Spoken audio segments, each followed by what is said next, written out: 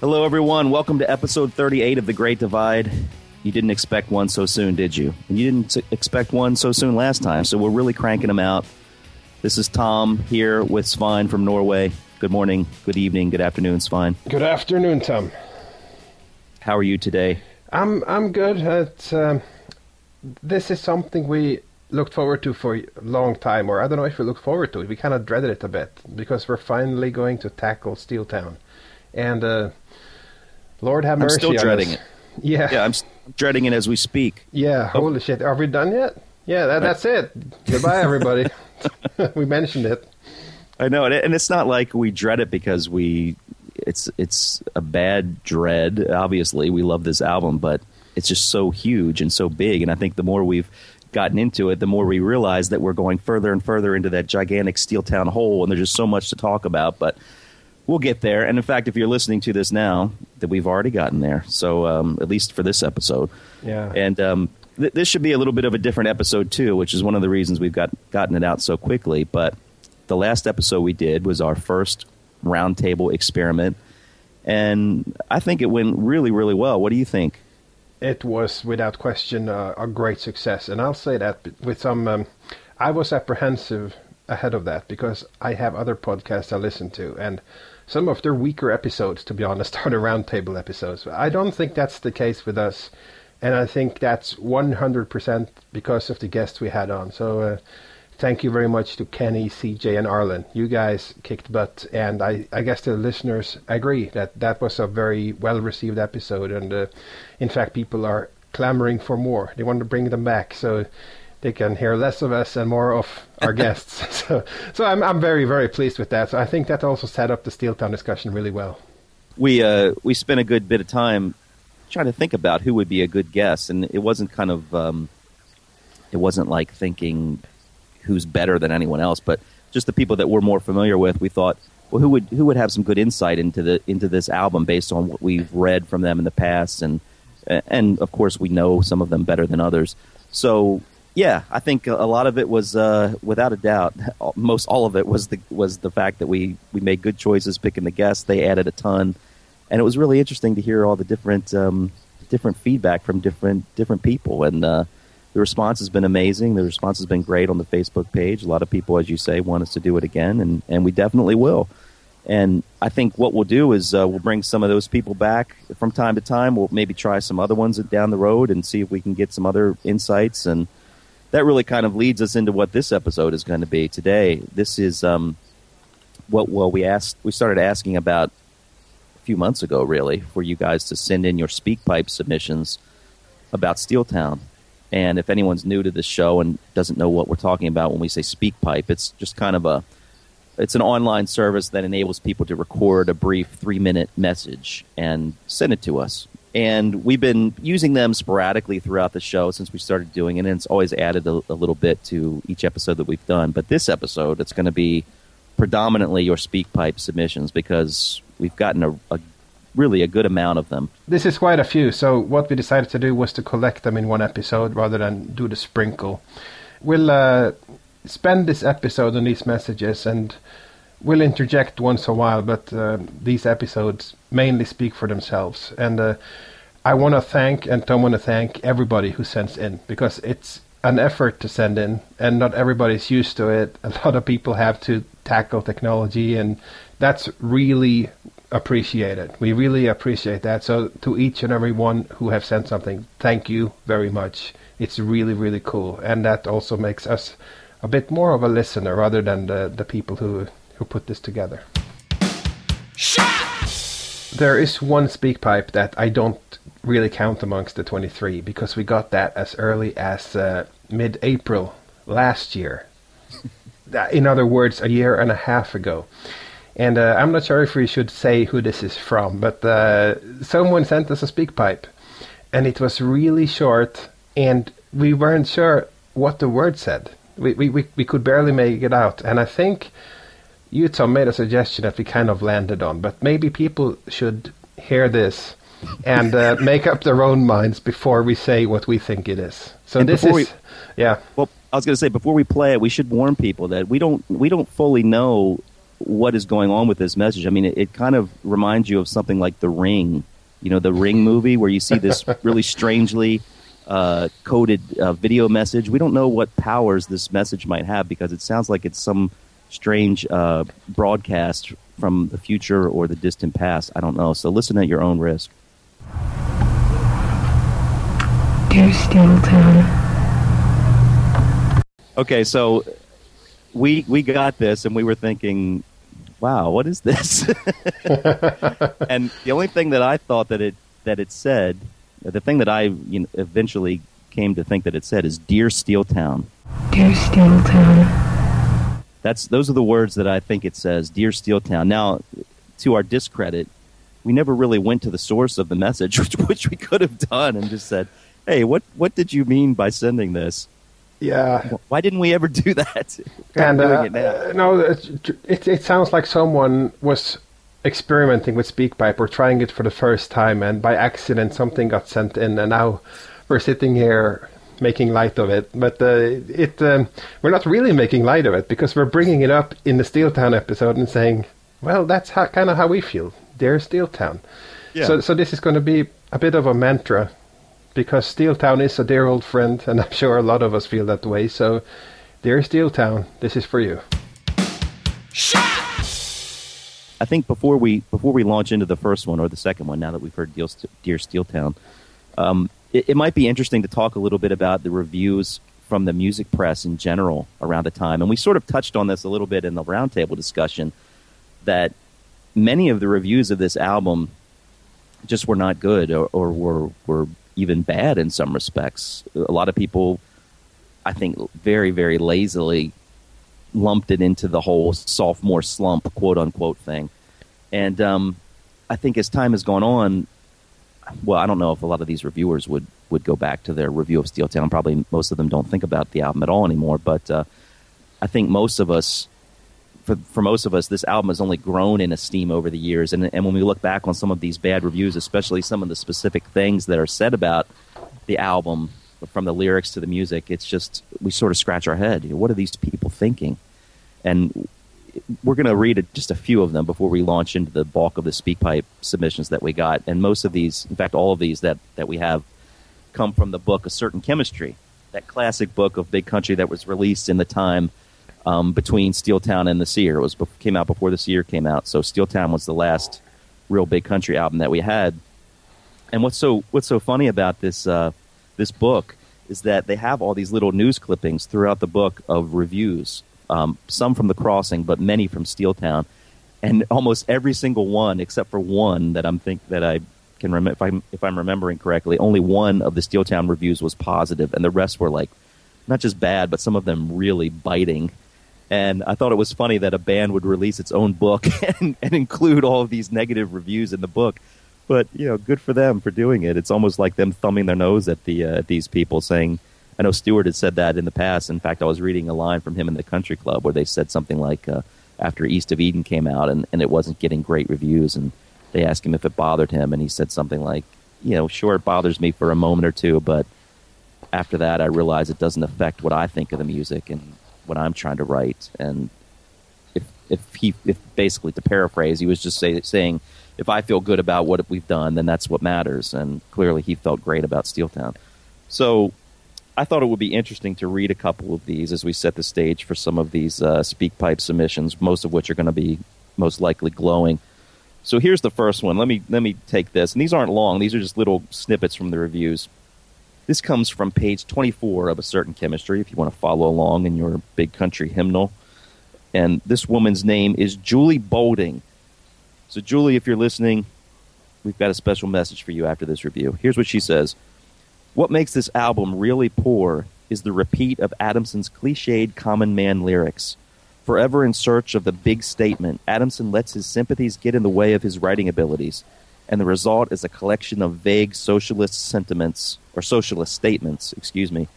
with the biting power of a toothless cat. You're just a woman with a small brain, with a brain a third the size of us. You are a smelly pirate hooker. Why don't you go back to your home on Whore Island? Holy shit. I mean, what do you... Obviously, no one's going to love every album, we're all geared up for bad reviews or reviews that don't see eye to eye with what we see. But I just can't imagine anyone criticizing the lyrics of this album. And man, you have probably to see it in the context of what other music was hot at the time. And I don't know what kind of music this particular circulation normally reviewed, but it strikes me as perhaps in a more pop-friendly world with image and colors and wild hairdos, Big Country would never really compete with that, and it shouldn't. And if that's the kind of stuff they normally write about, then this is a compliment. But obviously these kind of reviews never really do a band favors, except if people check it out to hear if it's really that bad. Right. It boggles the mind. And this is my very diplomatic and trying to be positive interpretation of this, because this is obviously a load of codswallop. But I'll take another one, because I'm sitting here with my, to me, spanking new copy of A Certain Chemistry, and I have to thank Oliver Hunter for sending this to me. So I've had a photocopy of it all these years, but now for the first time I can leaf through and put my finger thumbprints on all the pages myself, which is how it should be. And I'll jump to page 28. There's a blurb from the Dartmouth Hanover, the Dartmouth College magazine. So I guess that's not a large publication, but they gave Steeltown 2 stars and wrote, "Enough already. Guitars that sound like bagpipes, apocalyptic images of fire and brimstone, folky ballads about war-torn lovers, assembly murky rockers about mysterious signs on mountaintops. One album, the first one of this Scots combo trade-inspired rock, was plenty. It was also better." You go straight to hell! So there we have it. So they seem to even like the first one, and really dislike the second one. And I'm thinking, if this is 2 stars, I'd like to see what they give the 1-star reviews, because this is pretty much slagging the album. Yeah, exactly. It's I think a lot of these reviews really lend weight to the whole thing about critics being lazy and many of them anyway giving cursory listens to things. And obviously a lot of these people did not listen to this album very deeply. Maybe it was something that their editor said, okay, you're reviewing Steeltown this month, you got to listen to this and 5 other albums, and they weren't that into Big Country to begin with. They put it on, they heard a couple of the trademark guitar sounds, and they just wrote their review based on that.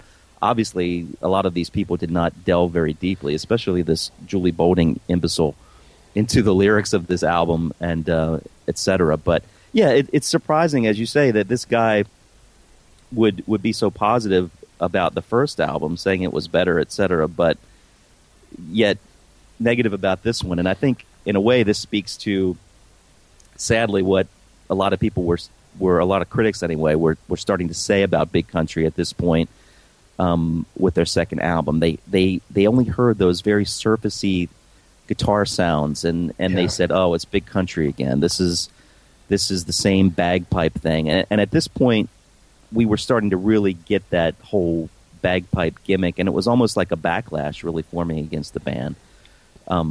It's been so long since the band was huge in the consciousness of the music-buying public, but you have to take yourself back to 1983, and In a Big Country, at least in America, and I'm sure in the UK, was played constantly.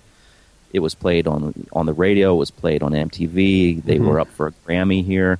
So maybe there was a sense of burnout of that sound among the casual listeners. That's kind of what I remember too. It's like that sound was so immediately identifiable.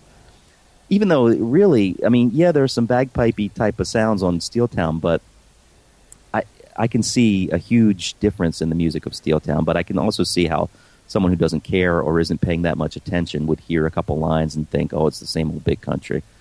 So that's kind of what we're seeing in this review, I think. I think so. Plus, people wanted, ironically, despite what you said, I think people wanted The Crossing Part 2. So they're slagging it off for being the same. And this was a criticism that Big Country always got, and I always scratch my head that it all sounds the same. It clearly does not all sound the same. I think each album has their unique identity.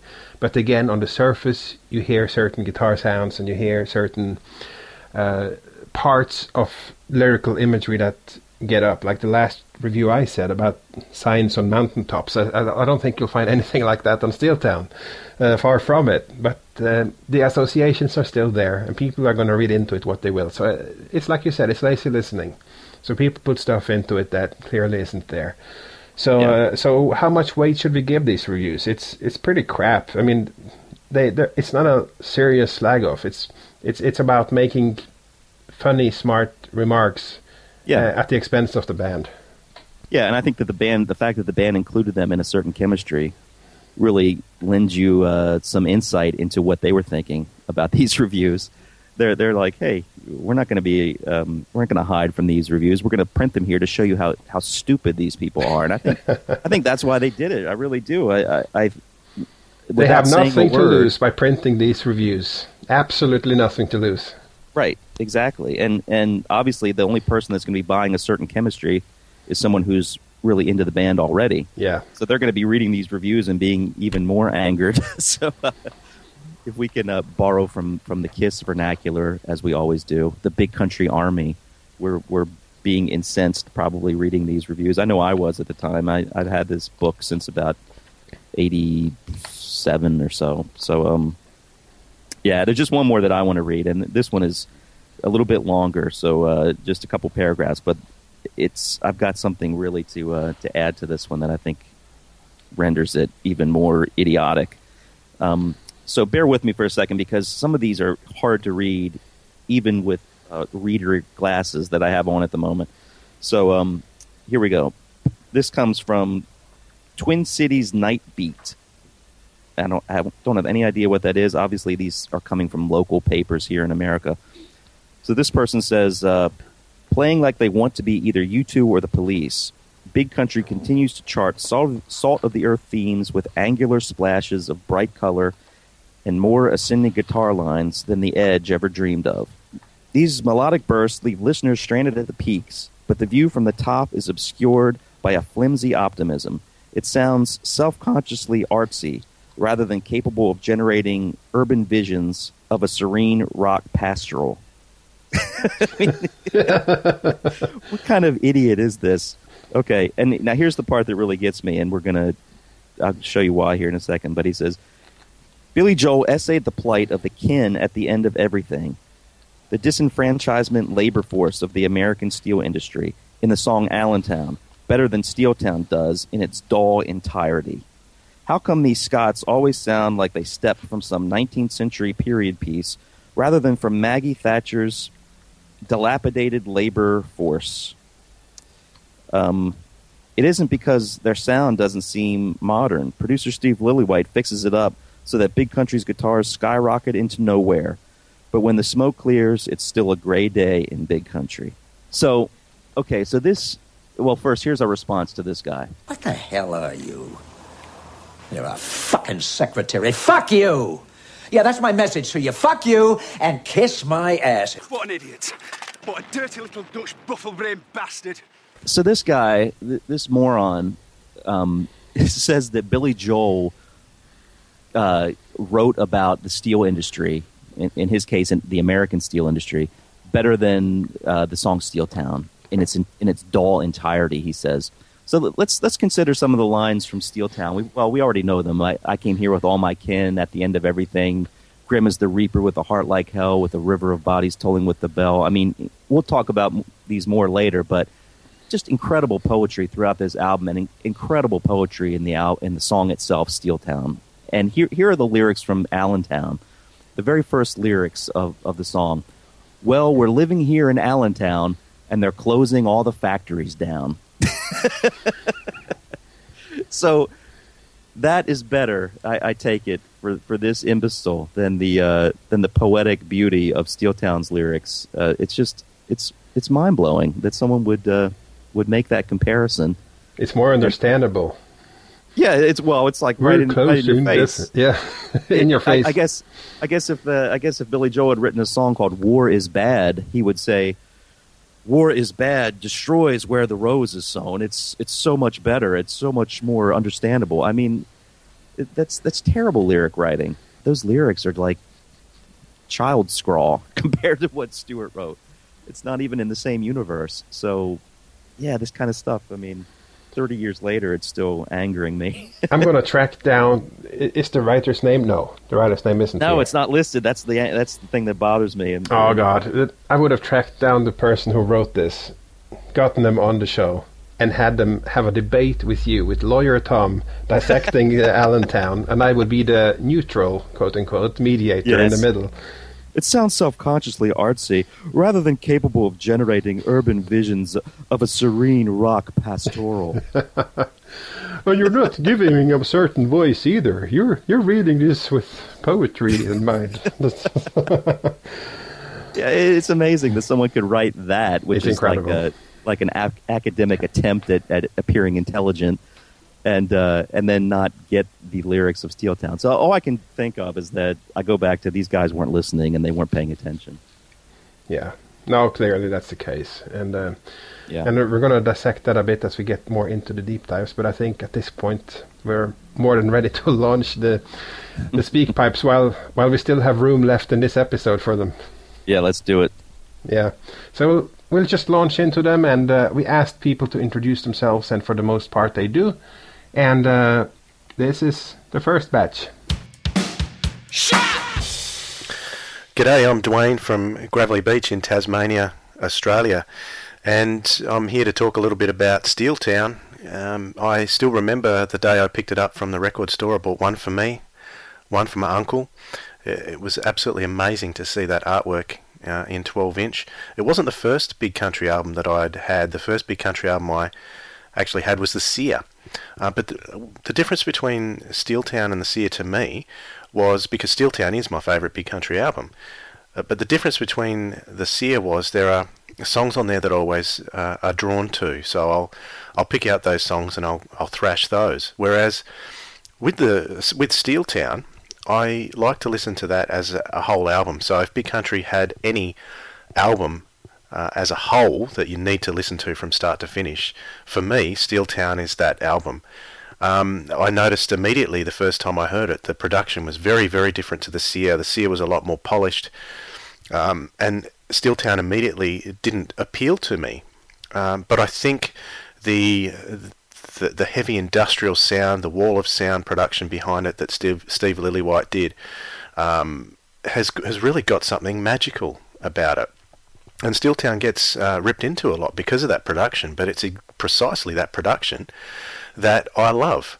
Girl with Grey Eyes was one of my favourite tunes. I think the only tune I didn't really like off Steeltown at first was Rain Dance. I thought that was the only one that didn't fit in. But these days, I must have mellowed in my old age, because I really love Rain Dance now, and as I said, love the whole album.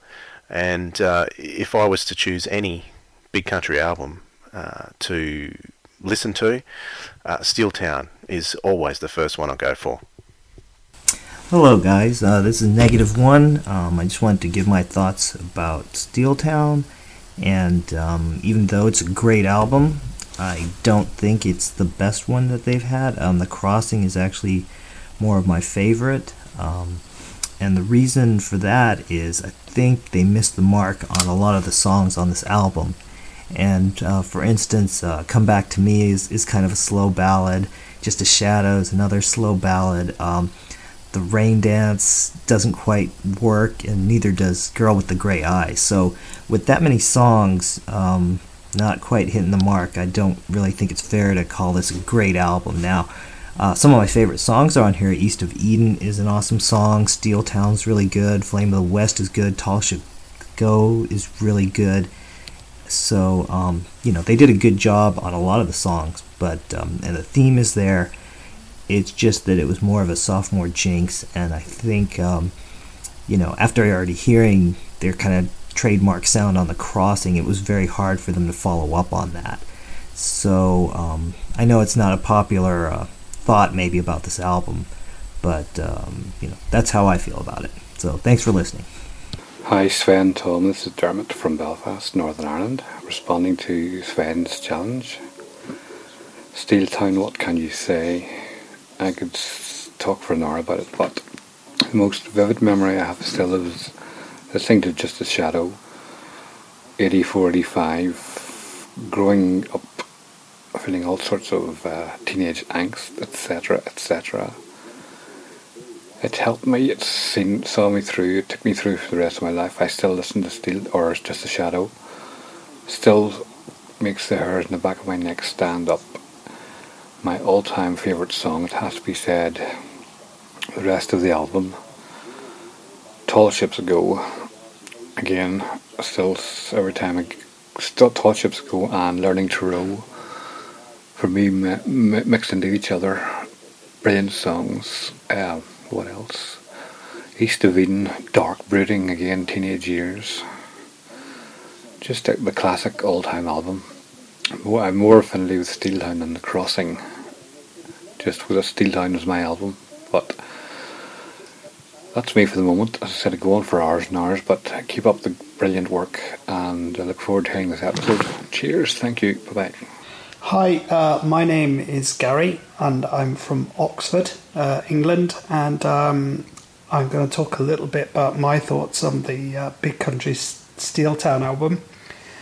I think it's very difficult to talk about an album that's been around for 30 years and so much part of my life. I think a little bit about leaving school and starting my first job when this album came out. So it's very difficult to be critical and analyse it too much. The songs are very much part of my life. But what I can say, my thoughts are that I don't believe it to be the greatest album ever made, nor do I believe it to be the best Big Country album. I think that is the Crossing album, but I still think that Steeltown, as most people think, it sits up there with the trilogy of albums for The Crossing, Steeltown and The Seer as being the band's best work. But my thoughts are that, like many people, it suffered from a production problem. The muddy, clustered production has always been a problem. Secondly, I feel that the album lacked a killer hit single. It didn't have an In a Big Country. It didn't have a Fields of Fire. It didn't have even a King of Emotion. It didn't have a big hit single. Something that was missing. And thirdly, I feel that the album just slips a little bit towards the end before recovering with Just a Shadow. So my thoughts are that it's very, very much part of my life. It's very, very much up there with some of my favourite music ever, and it always will be. But I just think it sits below The Crossing for me as being the band's best work. Thank you very much. That's my thoughts on it for now. I'll see you guys later, and keep up the good work. Goodbye. Hello, this is Adam Saltis of Greensboro, North Carolina. My first comment about Steeltown addresses a song that isn't even on Steeltown, Wonderland, the 12-inch single that was released in January of 1984, 9 months before the release of the album proper. On one hand, this song seems to be the perfect bridge between the joyful optimism of The Crossing into the more introspective and darker sound of Steeltown. However, I wonder if by leaving this off, the band cost themselves the hit single that this album so desperately needed for commercial viability. It was a top 10 hit in England, but made just a blip on the US chart, which I don't think honestly know what to do with standalone songs like this. I don't know if this would have fit into Steeltown either stylistically or in terms of sheer physical space, but I can't help but wonder if this could have been the difference maker to the album's popularity stateside. Do you historians know the story behind this? Maybe the band was just incredibly forward-looking, knowing that one day we would all be forced to spend $15 on the greatest hits package just to get this one song. After talking about what this record is, I'd like to briefly address two things it is not. You can't dance to it, and the vast majority of the songs cannot be replicated live. I really do wonder what the band was trying to achieve with this, and what the market was supposed to be. Although I personally love it, I do wonder where they thought it would be consumed and how it would ultimately play on.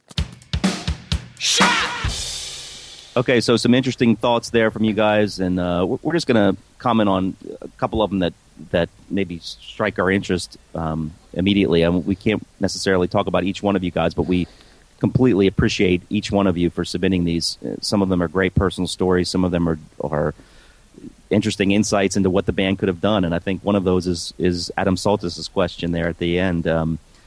What about Wonderland? Should the band have saved Wonderland for the Steeltown album? And I think he makes an interesting point, because that song really certainly is much more single-worthy than anything off of Steeltown, when you're just talking about what would make it onto the charts. But I have to say, I agree with I think he kind of answers his own question when he says it just really wouldn't have fit thematically with the album at all. And I don't think Big Country was in a position at that point where they were worried so much about a single. I think that came after this album when it didn't really have any good charting singles. I think they were just really at their peak here as far as their artistic freedom, and I think the album speaks to that. Unfortunately, commerce always seems to find its way in after the fact. But I think Wonderland could have been a great track, obviously on any album, but I would have to agree. I don't think it really fits with Steeltown, and in that respect, I'm kind of glad it's not on Steeltown. Wouldn't it be a fun experiment, though, to have it side by side with the Steeltown, the song? First you have the grimmest of possible scenarios, and then you have Wonderland. Yeah. Exactly. No, that one would grind a bit for me, as far as Steeltown being an album listening experience, where there is a theme, and we can't really call it a concept album, but there still is a concept there. There is a theme that goes through the album like a red thread, and there certainly are concept albums out there with less of a red thread than Steeltown has. So Wonderland would definitely have severed that thread pretty hard when that song had cut in. There's no question. Yeah, I agree. I mean, and there is a hint of menace maybe at times in Wonderland, and he is talking about the working man and that kind of thing. So it's certainly not a completely, opposite type of tune to what you find on Steeltown. But yeah, I like the idea of it being a bridge type of song. But I don't think it totally would have fit. But and interesting, we've got some comments about some of the songs that aren't as preferred from Negative One, if that is your real name, sir. I'm assuming it is not. But I think it's interesting where people's opinions on these songs obviously vary from album to album, clearly. But it was interesting to hear someone mention Just a Shadow not being a favorite. I think most people really point to that one as a big favorite on the Steeltown album.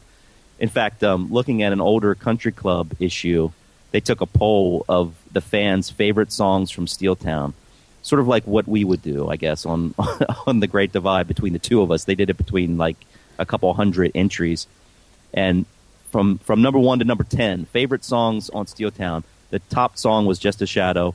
Number 2 was Steeltown. Number 3, Where the Rose is Sown. Number 4, Rain Dance. 5, Come Back to Me. 6, Tall Ships Go. 7, East of Eden. Then Girl with Gray Eyes at 8. The Great Divide at number 9. Come on. And number 10, which did not even get a single vote, if you can believe that, was Flame of the West. That's just incredible. Isn't that amazing? That boggles my mind. Yeah. I'm very sorry, but it's going to be very evident when we launch into our deep dive after these SpeakPipes that song it's not just one of my favorites on this album, it's one of my favorite songs. But anyway, some great insights from that first batch. And again, we're really letting a lot of these just stand on their own without commenting on every single one. Otherwise, this will be a huge, long show. So let's play the next batch now. Yeah, a familiar voice. Hey, Dom and Svein, it's Arlen from Maryland. First off, thanks for keeping the Great Divide going.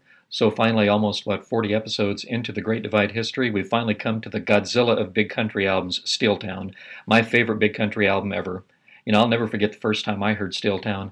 I was driving by myself in the Colorado Rockies with the top down, and I popped the cassette in the player, and from the first notes of Flame of the West, I was absolutely transfixed. I was mesmerized. I actually had to pull over to the side of the road and, shivering in the cold, listen to that album straight through. But the chimes and chainsaws style of guitar playing was just unlike anything I'd ever heard before. Even though the crossing had been I'd played that cassette so much I'd worn it out. I was still not prepared for what was coming out of the speakers in the first 4 songs on Steeltown. The music was powerful and strong, but at the same time it was supple and beautiful. The melodies were complex. The lyrics seemed important. The singing was smoky and opaque. The bass playing, with Tony was playing the bass like a lead instrument, and Mark was drumming like he had 8 arms. I'd never heard anything like that before or really since. I'll tell you how much I love that album. I love that album so much that the next day I broke up the band I was playing in. Guitarists like The Edge and Mick Jones and Charlie Burchill had actually convinced me that it was possible to learn how to play guitar. But after hearing those first 4 songs on Steeltown, I decided that there was both no point and no need of learning to play guitar. So, 30 years on, I'm not surprised that this album still speaks to people and it still moves them. And thank you guys for giving it just a little bit more of the spotlight it deserves. Hello everyone, this is Kenny Henderson from Glasgow. Steeltown is 30 years old this year, but for me it's only about 28 because I only seriously got into Big Country around 1986. When the Crossing in Steeltown came out, I was too young to be really seriously into music. I loved In a Big Country and Fields of Fire, but it was only after Restless Natives came out that I really took notice of the band. In a way that was great because I didn't have that long wait for the albums to come out. One of the biggest criticisms I hear about Steeltown is that it sounds too harsh. For me, that was the main thing that appealed to me from the start. At the time, I would only listen to music that was full on and loud. I was listening to metal. I was really into the Beastie Boys, who were my other favourite band at the time, and actually still one of my favourites. So if Steeltown had been more subdued, it maybe wouldn't have appealed to me as much. There's some songs on the album that are typical Big Country barnstormers, songs like Where the Rose Is Sown and Flame of the West, but even the more subtle songs like East of Eden and Just a Shadow still have that really full-on sound. So it was initially the music that appealed to me, but as time went on, I started to pay more and more attention to the lyrics, and I think lyrically it's maybe the band's best album. Being young and impressionable at the time I was first listening to it, the lyrics had a big effect on me. They were obviously very dark, but at the same time had a great sense of hope, and that probably summed up a lot of my feelings at the time. The lyrics actually come in useful too. When I was in my last year at high school, I was taking my higher English exam, and one of the papers asks you to write about someone that inspires you. I wrote about what Stuart's songwriting meant to me, and the lyrics from Steeltown were heavily featured in what I wrote. So I've got the album to thank for getting me through my English exam, and especially the song Just a Shadow. That's my favourite song on the album and one of my all-time favourites from the band. My top 10 will change all the time, but it's safe to say Just a Shadow is never out of the top 2 or 3. So happy birthday Steeltown, and I can't wait to hear everyone else's views on it. I'm especially looking forward to hearing what Tom and Svein have to say. I'm hoping you guys will have some furious disagreements about it, because those episodes are always the best. Hey Tom and Svein, this is David Brown calling in from San Diego, California, where I am for the next month or so. I just wanted to talk about Steeltown. I know you guys are collecting SpeakPipes about it, and for me, I really wanted to call in about this more than just about any other topic you've been talking about, because the album still is one of my favorites, probably my favorite. And at the time, my memory is I was 16 and was totally obsessed with Big Country. I was already a country club member. I was living in America with only a few friends that even really knew who the band was. But, the Wonderland single had come out. The U.S. tour was on, although I was too young to actually get in, which was just agonizing. But, there was a live show from Texas that was simulcast on the radio, and I was tuned in, and there was just so much excitement. Saturday Night Live, too, I was just thinking about that. But it was all crossing material, so when I was thinking about, at that time, what Steeltown would sound like, I really wasn't prepared. And when East of Eden came out, I was not loving that single. I liked the production a lot, and I liked the energy of it, and of course, Prairie Rose was awesome. But East of Eden as a single was not my favorite, so I was a little concerned. And when I bought the album, Steeltown, I remember I was in my local record store in Connecticut, and I could not wait. I went the day it came out. There was a guy there that was buying all the British stuff for the store that was already a Skids and Big Country fan, so he had me covered, which was very good. But when I listened to the album, I remember feeling like there were higher highs and then lower lows as compared to The Crossing. And what I mean is that some songs like Tall Ships Go and Flame of the West still are among my all-time favorites, but other songs like Girl with Gray Eyes, just didn't do it for me. And I think part of it was the production. It's a lot of, everyone always talks about the mixing and the production, too many sounds, and it's just this wall of sound that is hard to listen to. It's an album that is hard to listen to, I think, and it doesn't have the same catchiness as some of the tracks from The Crossing, as I know you guys have talked about in the past, and I definitely felt that way.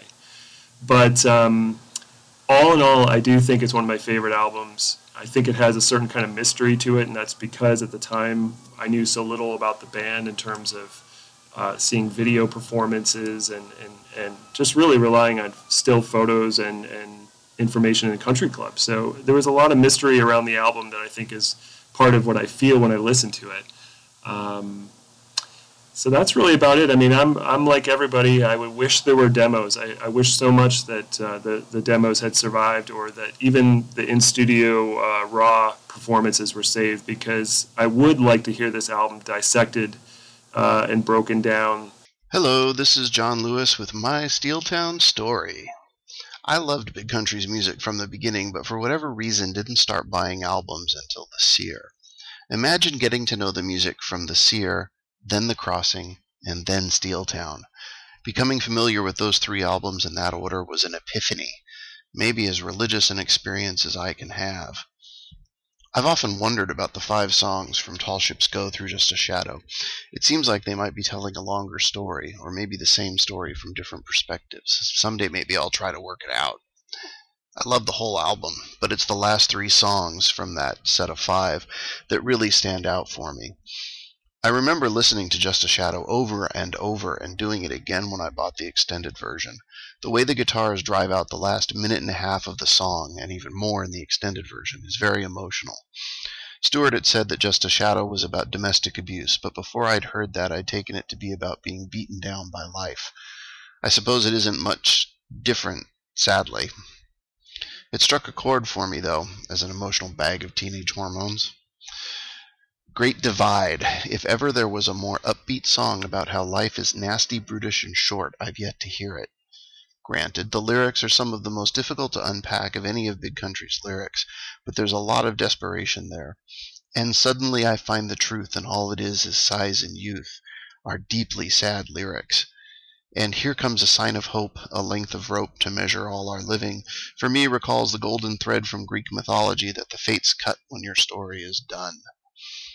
Finally, Rain Dance, the unmistakable use of Native American themes, a song about the changing of the seasons and the passage of time.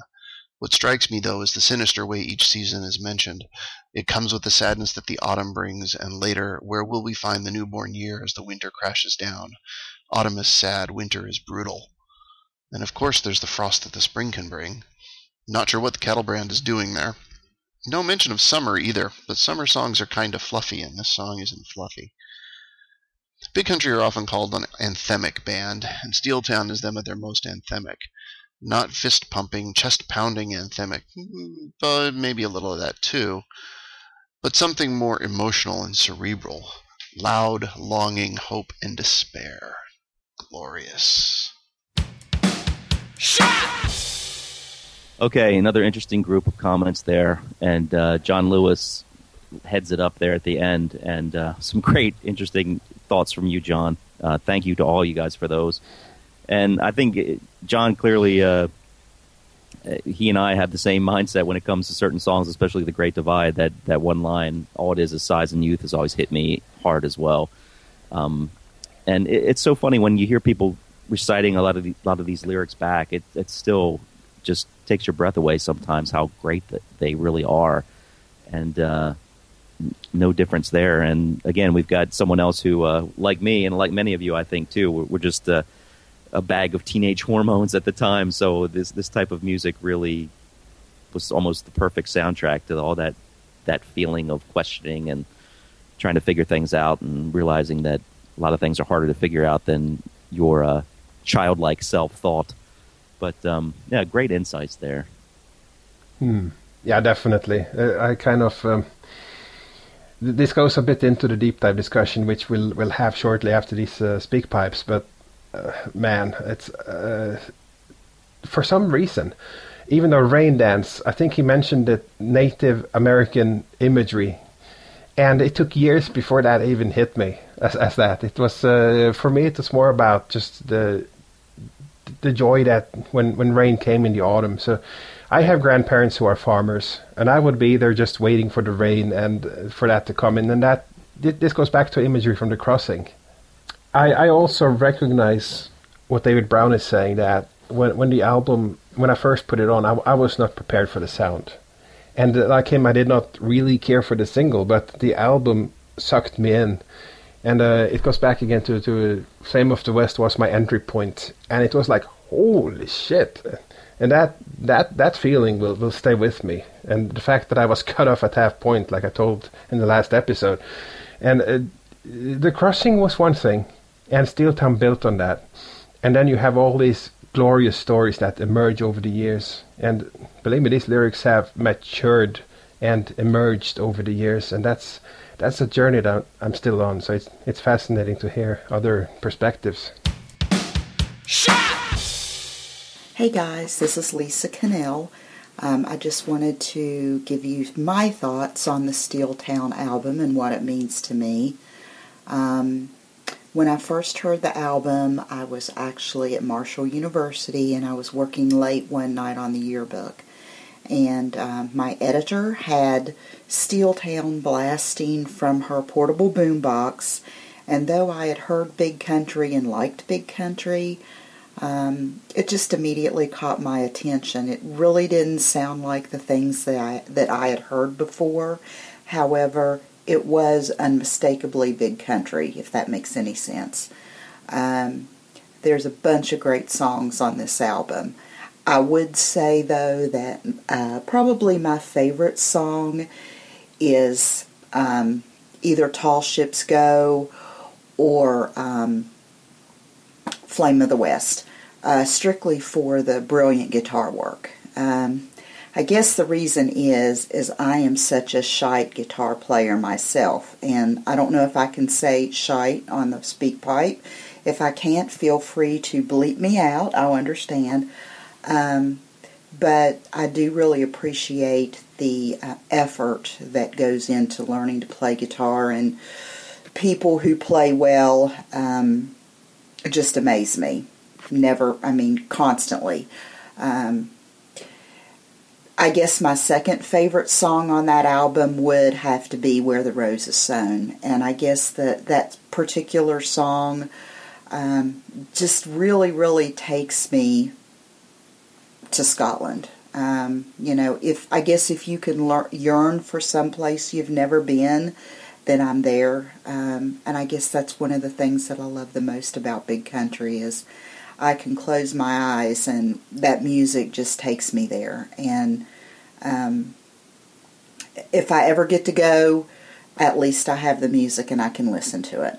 But anyway, I might have not said anything in this message that's worth a hoot, but I just love this album. And so, it's not a very analytical review, but anyway, I just wanted to give my 2 cents, and I wanted to thank the podcast guys for keeping it real, and I enjoy all the episodes, and I look forward to hearing what everybody else has to say. So anyway, thanks a lot, and stay alive, guys. Hi, this is Klaus. It took me quite a while to make up my mind on which aspects to focus on the SpeakPipe, and if Svein hadn't kicked our lazy butts, I probably would have missed the chance, so thanks, Svein. First off, while I'm hailing from Chile these days, I spent my childhood in Germany's main coal and steel region. When Steeltown came out, we had long moved away to the East Westphalian countryside, and I already developed a sort of nostalgic feeling towards my old home region. To this day, I find a picture of an old, dirty industrial facility much more appealing than, let's say, an idyllic green meadow or blue lake or something like that. So, of course, the artwork and the lyrics of the album resonated very strongly within me from day one. The music, not so much. My taste at the time, I'm ashamed to say, was very much dominated by the pop charts, and while I've loved Big Country since Fields of Fire, I needed to work myself into enjoying Steeltown, as weird as that sounds. Interesting enough, my early favorites of the album, Rain Dance and Girl with Grey Eyes, that perhaps are slightly more accessible than the other tracks, now wouldn't even make it into my top 50 of Big Country songs anymore. We now know that the density of the album is in part due to the band being bored and having nothing else to do than putting in just another guitar track. But even if it's by accident, the result fits the imagery, without having to resort to something like hammers beating on steel pipes or so. This album on a much deeper level sounds like a Steeltown, and that all those individual bits and pieces contribute to and vanish within a much more complex sound structure. And that's also why I think that overall Steeltown produced the best 12-inch mixes, because there was no need to add something to make them interesting, just emphasizing one or other sound part a bit more, and out came something completely fresh. I still remember that when I heard the 12-inch version of Where the Roses song the first time, I thought, hey, they added a new guitar lick, and then later found out that it was hidden in the original song all along. Okay, I'll stop here before I completely lose the focus of this, and back to you guys. Hey Tom, Svein, it's Mark Cole in very wet, windy, miserable Devon in the UK. Just getting in touch regarding the 30th Steeltown anniversary pod and my feelings on it.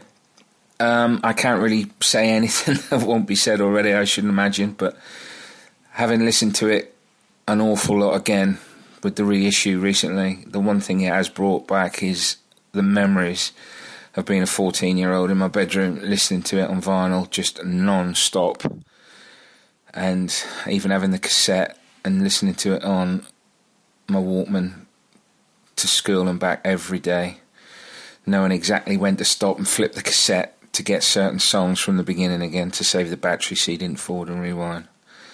And just the crazy memories of trying to nail the guitar parts, just impossible, with not just Bruce and Stuart's brilliant parts, but the layering and overdubs and just crazily trying to work it out but not being able to. Far better people than me have worked it out since, Martin Essendon and yourself, Tom, but you know what I'm saying.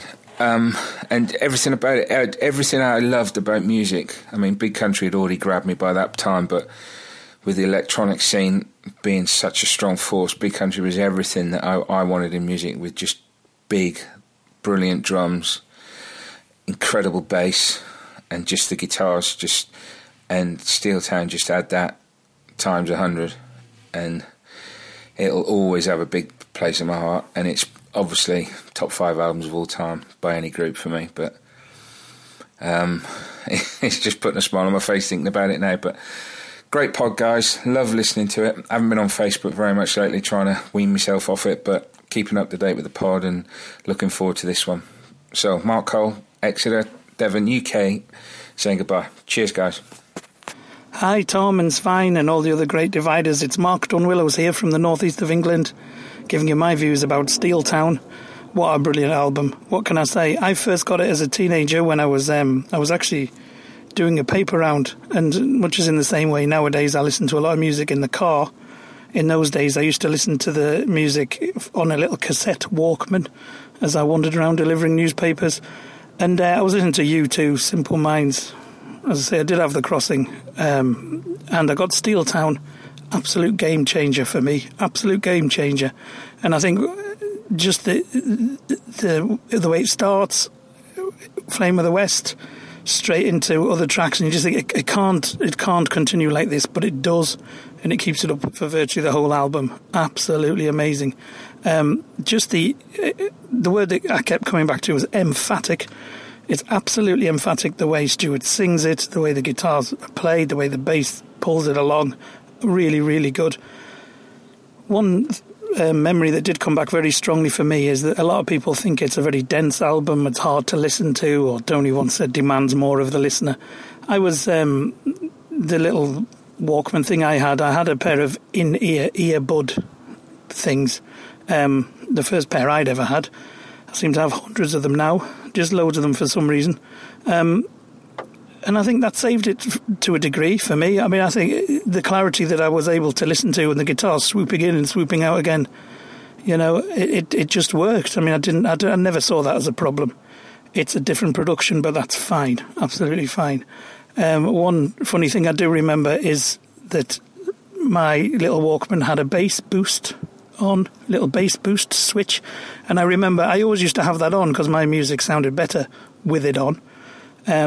But within about 10 bars of Flame of the West, I had to switch it off because it was just making it so muddy and it was just all over the place, and it was quite funny. I just, oh God, what? No, I'm going to have to switch this off if I'm going to stand a chance of listening to this music.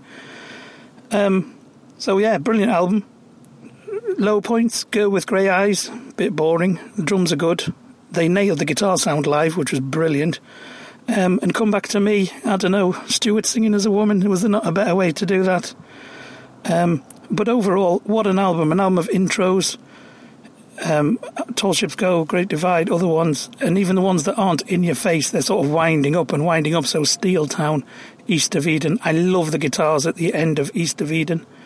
And I also love, my favourite bit, probably the very beginning of Come Back to Me, where the sound, where everything kicks in at once.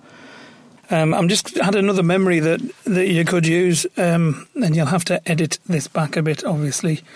So I remember when I got to Steeltown, and a lot of my friends at the time were sort of laughing at me, saying, God, dear me, you know, the crossing was quite big, wide open spaces, all of that. And Steeltown was so unremittingly bleak and sad, and I was going, no, it's not, you have to listen to it. Some of it's quite triumphant, and the guitars are still grand and all of this sort of thing. And they go, no, it's not. And we used to gather around a friend's house and listen to records sometime. Bear in mind, around that time, my friends were listening to Frankie Goes to Hollywood and Go West and Curiosity Killed the Cat, all these terrible, terrible bands. But I put Steeltown on, and they would just say, no, it's terrible. And I said, no, it's not. Listen to side 2. So we've survived side 1, and I flip it over. And, of course, the first line is, I dreamed I heard that you were dead. You know, I lived with that for years when they're going to still listen to that miserable music. I suppose that's not a problem for me. I mean, that's not a problem. I mean, I think if you put in, you know, happy song in the middle of Steeltown, it doesn't work at all, because to me it's almost a concept album about the situation, about people's experiences, and it would be disloyal to the sort of experience to put that in. But I suppose one thing, and it is a critique of Steeltown itself from me, is that I suppose there is nothing about the community, and there's nothing about the strength and happiness that came from the community to the individual. And you know, I grew up in County Durham, where there's steel towns, and I worked on the northeast coast in a steel factory at one point. I don't anymore. And you know, a lot of my family, I mean, most of my family worked in the coalfield in Northumberland, so there were miners or mine workers. And yes, it was terrible. Yes, it was hard. Yes, they were sold down the river. But there were times of absolute, you know, strength and happiness drawn from the community or from the local, I don't know, gatherings. And that's not reflected on there anywhere. I mean, I just think maybe one song at the end to say, yeah, it's all very awful, but, you know, come on, people, get together, sort of thing. It is unremitting. It is bleak. I don't have a problem with that, apart from it. We have to remember it only reflects part of the experience of people at the time. So anyway, that's my additional 3 minutes. Chop it back as you see fit, and I'll speak to you soon. Okay, bye. Okay, another great batch, and it's always great to hear Lisa's voice again as well, and all of you guys. And Mark Dunwillows, that was just a really, really fascinating bit of information you shared there about your own family life. And I think you bring up a great point that we maybe never really consider, is that it would be maybe. I mean, maybe the album didn't want to leave you on a high note from an artistic standpoint. But if you're someone who experienced a lot of the situations that the album references, I'm sure there were obviously good times as well as a lot of these bad times. It couldn't have been so black and white. So I think that idea of not mentioning some of the moments of community and those types of things that certainly must have happened there, where people bonded and loved life and had things that they loved and enjoyed. It's actually a really interesting point that I never considered. I think one thing to keep in mind, at least from my perspective, is that even though we all know a lot of this was influenced by the situations of steel towns in the UK and those types of things, as I mentioned on the past roundtable episode, for me who wasn't aware of that, even though I knew it was talking about those things, to me it was more like an abstract thing about the emotions you're going through as a young person. And so I didn't reference I didn't take every song to be about the labor situation and those types of things. But if you were someone who grew up in that and you can recognize those lyrics as referencing you and your situation, I'm sure that maybe you would have said, hey, it was bad, but it wasn't all bad. Yeah, no, that was a profound comment to me too, and I was far removed from those situations growing up, but I kind of recognized that song, the song Steeltown, for being about those type of situation. But obviously, if you're one of those people who were in Corby when the steel mill was closed down, I'm sure some people would say, yeah, it was like that, it was that bleak, and there's probably people in the same location saying, well, yeah, some things happened, but it wasn't all that bad because then this happened, etc., etc. So there's always individual perspective, and obviously Stewart wrote it out of a deep, I guess sympathy is too mild a word. He was innocent at what was going on, and he wrote about it. It's almost like a battle song on behalf of the people who was touched by what was going on. So I think that is an important perspective. But again, it's one specific view. It's obviously not a documentary. Yeah, and it also lends back to the overriding point of Steeltown and its quote-unquote failure from a commercial sense. I mean, Mark put it perfectly there. A lot of his friends were saying, this is so bleak and depressing. We don't want to hear this. And that's probably why it didn't have the overall reach as something like The Crossing did, which was so much fun and triumphant and had that great positive sense. That Steeltown doesn't have that at all. So from an artistic standpoint, it's an incredible work. From a commercial standpoint, you can see why the Suits were thinking, oh man, what do we have on our hands here? There's nothing we can release that's going to be like In a Big Country was. But anyway, we'll talk about that more down the road when we get more deeply into this. But we have to laugh at Mark's comment that he finally managed to flip the side and he heard that he was agreeing that you were dead. Hits the mark, doesn't it? Oh, it sure does. Okay, so next and final batch of these SpeakPipe submissions. Here we go.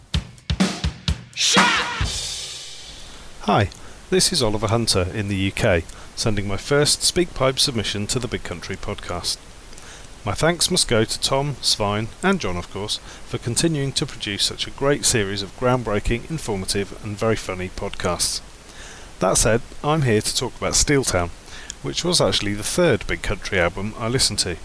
I was a little late to the party, first being introduced to The Seer, quickly followed by The Crossing, and finally Steeltown. I initially found the album very dense and dark, a much heavier sound than the first two I'd listened to, and it took a few listens to really get into it.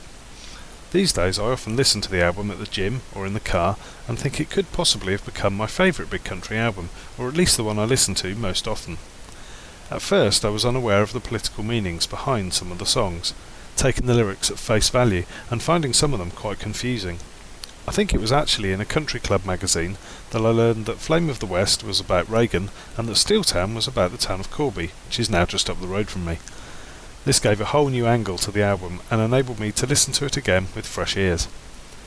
I think that the fact that over half the songs on the album have been played on nearly every tour over the years is testament to their greatness and popularity.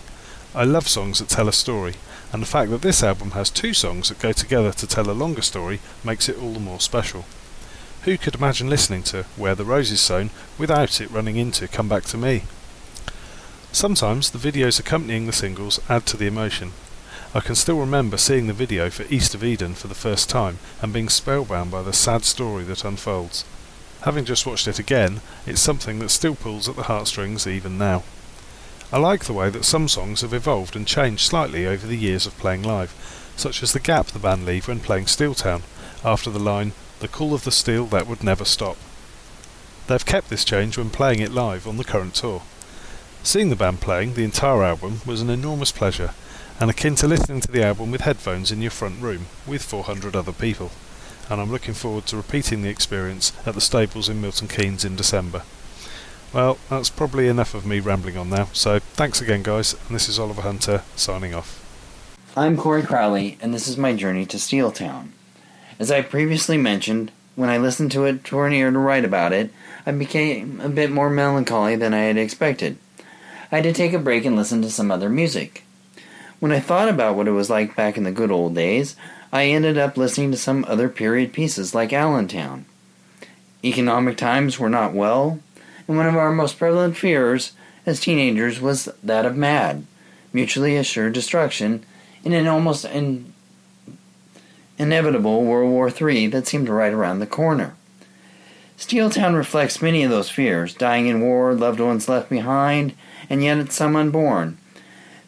The winter sky caused by the contamination due to that war, although the threat of war between superpowers seems less likely, many of these themes remain present in our world of today. I had purchased the Crossing and Wonderland EPs on cassette to take with me commercial fishing during the summer. During this time of not listening to the radio, I discovered how short the life of a song was. When I would return at the end of the summer, the music had all changed. However, from the very first notes of Flame of the West, neatly positioned with the East of Eden to the right side, I might add, it was what I was expecting from Big Country. Being in the midst of the Reaganomics era and seemingly a country acting as the world's police, the he in Flame of the West seemed to be the president. The only other song I would comment would be The Great Divide. On a trip to Yellowstone and Glacier National Parks in 1985, I had the opportunity to stand on the Great Divide. Interestingly, one of the souvenir items that I brought back was the pin of a large eagle, closely resembling that of what would be the next album, The Seer. Hey guys, Tim Eldred, SpeakPiping at you again. I first bought Steeltown when it came out on vinyl 30 years ago when I was, gasp, 19. I had no grounding in the social issues I heard in the lyrics, so a lot of them flew over my head at the time, but the music grabbed me right away. Just like In a Big Country, the opening riff of Flame of the West grabbed me by the collar, pulled me off my feet, and didn't let me drop until the song is over, and it's still the same way today. That and the title track were the two standouts for me, just for their pure energy. And other than Girl with Grey Eyes, the rest of the album kept that level high from start to finish. I admit I still don't quite get Girl with Grey Eyes. Maybe I'm the only one left.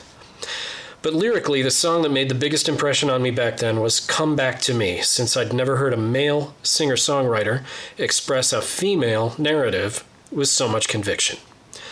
It took a few more years for me to connect with Big Country on a lyrical level. I kept up with every album, but it wasn't until the late 90s, when I went through a heavy emotional period, that I identified the songs that spoke directly to me, starting with those on Why the Long Face and working backward from there. So when I revisited Steeltown from that perspective, the song that stood out the most to me was Just a Shadow. I liked how it observed people who were beaten down by life and spoke about them with empathy and wisdom. And the question it asks is very profound. Who would we be if we were born under different circumstances? Would our lives be better? Are we more suited to a different time and place? Or would we just have a different set of problems? Theoretically, everyone could be a genius and a savior. But if we're born in the wrong time and place, maybe we never get the chance to discover that, which could explain why there are so few geniuses and saviors among us. Maybe the first requirement is that you're born at exactly the right time, and the second would be that you live long enough. You hear similar questions in The Logical Song by Supertramp. And of course, Stuart Adamson did a lot more with this structure, since he used it again in Broken Heart, Keep on Dreaming, Long Way Home, Trouble the Waters, and Life is a Church. The themes of those songs are different, but in each case he examines 3 different situations and ties them together in a unique way. It makes me wonder what he'd be doing with that structure now, if only he'd lived long enough. Svein thanked Oliver earlier. I've got to chide Oliver for sending this certain chemistry book to Svein. Why would you do that? Can you imagine the joy that I would feel being able to open up a certain chemistry and knowing that he was following along with these poorly photocopied pages, and now he's got a copy that's in great shape. So better than yours, I wager. It probably is much better than mine. In fact, you can count on it. It's pristine. Yeah, mine looks good inside, but the outside is very worn. And anyway, thanks a lot, Oliver. No, Oliver's great. We appreciate all he's done for us over the years. And Oliver used to have a great site too. I hope you like it. And I think is that still even up? I think it might be. But the site is still up. It doesn't have a lot of big country news anymore, but he keeps a live record of his collection, and he's got a great big country collection. So if you want to see, go visit a webpage with a great big country collection in it, then Tom has the URL for you right now. I do. I hope you like it.com. Is that .co.uk. Okay. I hope you like it.co.uk. Yes, that's great. And it's always great to hear the voices of these guys that we're so familiar with from years ago on the Big Country mailing list. And Absolutely. Oliver was certainly one of the top ones that I remember. So it's great. Thank you, Oliver.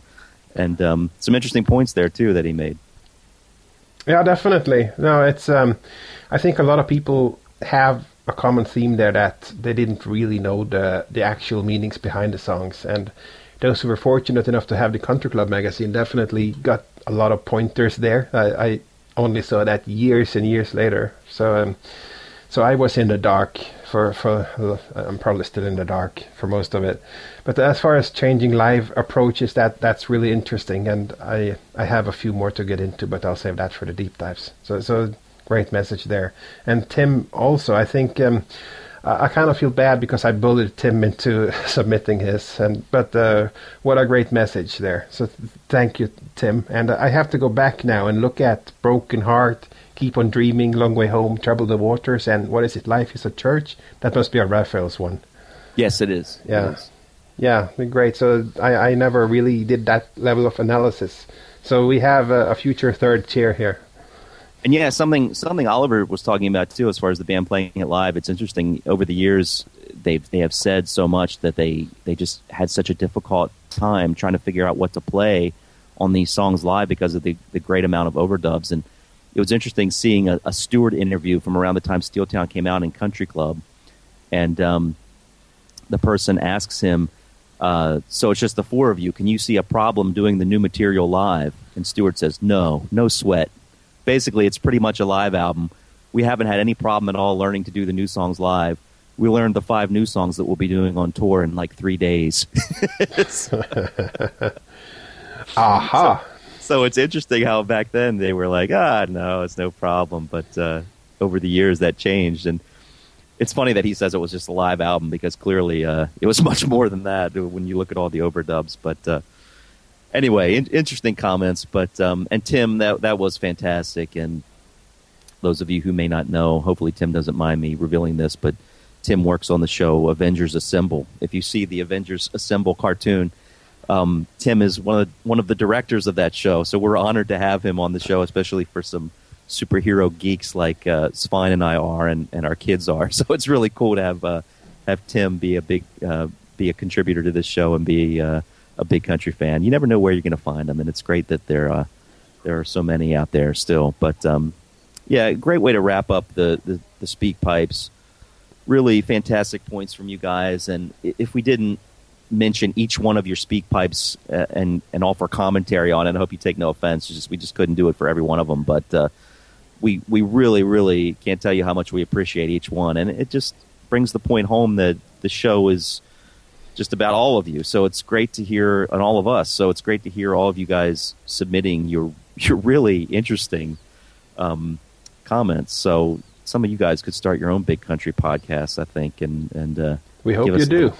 Give us a little competition out here. But at least I think we've got some interesting candidates for maybe some future roundtable discussion shows. So that's great. So there is the SpeakPipe edition of our coverage of Steeltown, our ongoing coverage of Steeltown, and I guess in a way that kind of leads the way into our deep dive discussion of Steeltown. This is going to be a grueling attempt, but we're gonna get through it. So let's start with our Steeltown deep dive, long awaited, and we're going to kick that off with Flame of the West.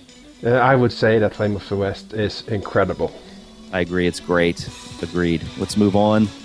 Okay, East of Eden. Mind-blowing. Absolutely, definitely. All right, and Steeltown. Steeltown is a freaking masterpiece. I agree. I would call it a monstrosity of greatness. Yes, absolutely. Okay, so how about Where the Rose is Sown? That was your introduction, so I know that is a special place in your heart. Yeah, I would call this a two-legged mule kick to the lower haunches, and I mean that in the best way possible. It is a kick in the nuts, yes. Come back to me. Yeah, Come Back to Me. Gorgeous, gorgeous. Yeah, agreed. Tall Ships Go. Colossus. Yeah, it's a monstrosity. And Girl with Grey Eyes. Ethereal. Yes, I say fat with a PH. How about Rain Dance? Glorious. Glorious, absolutely. And The Great Divide, our namesake. It's immaculate. I can't follow that. I agree completely. Yeah. And Just a Shadow. Perfection. We ascend to the heavens with the last song. Wow, we did it, man. We finally did it. We've been talking about it since we started this podcast. How are we going to do Steeltown? And we did it. We got Congratulations. Through it. Yeah, thank you. I think I would say that we're done now, but we still have a couple other albums, and I'm sure we'll do them equal justice. Well, we're going to have to take a few months break, I think, after that, because that was tough. But yeah, the preparation, phew. I know. I hope you guys learned a little bit more. Maybe I know we've been living with this album for 30 years, but hopefully we've given you some nuggets to think about after that deep dive discussion that maybe you haven't even thought of before. So, yeah, I think so. I think they're all number ones in terms of ranking, so I don't need to give the combined rankings. They're still all number one. Yeah, that's right. Combined ranking of one. Yeah. In its entirety. Absolutely. All right, guys. So, I mean, thank you so much for being with us as we've dissected Steeltown. It's been a great journey here. And we don't know when we'll be back. What's that? An adventure. It has been an adventure, yes. That's right. Yes. And the band is continuing the adventure as they perform these songs live. A lot of you guys are seeing them and getting back to us and shooting your YouTube videos, and we really appreciate it, those of us who can't get to these shows, and it's sounding great. But we'll be back next time. We're not sure what we're going to be talking about next, but we will be back with something. So get in touch with us as you can. BigCountryPodcast.com, the great site from John Gouveia, who's got all of the country club magazines that we reference on that site, as well as a veritable crap load of other stuff. Find us on Facebook, and you can find us on Twitter now, too. So please, if you're not a follower of us on Twitter, please join us on Twitter. Look for us. You can search for us at Big Country Pod. That's how you find us on Twitter. And you can look for us, the post on Facebook, too. We've got our Twitter address there. So, and you can send us an email at bigcountrypodcast@gmail.com. So we really appreciate it again. Thank you so much. Talk to you next time.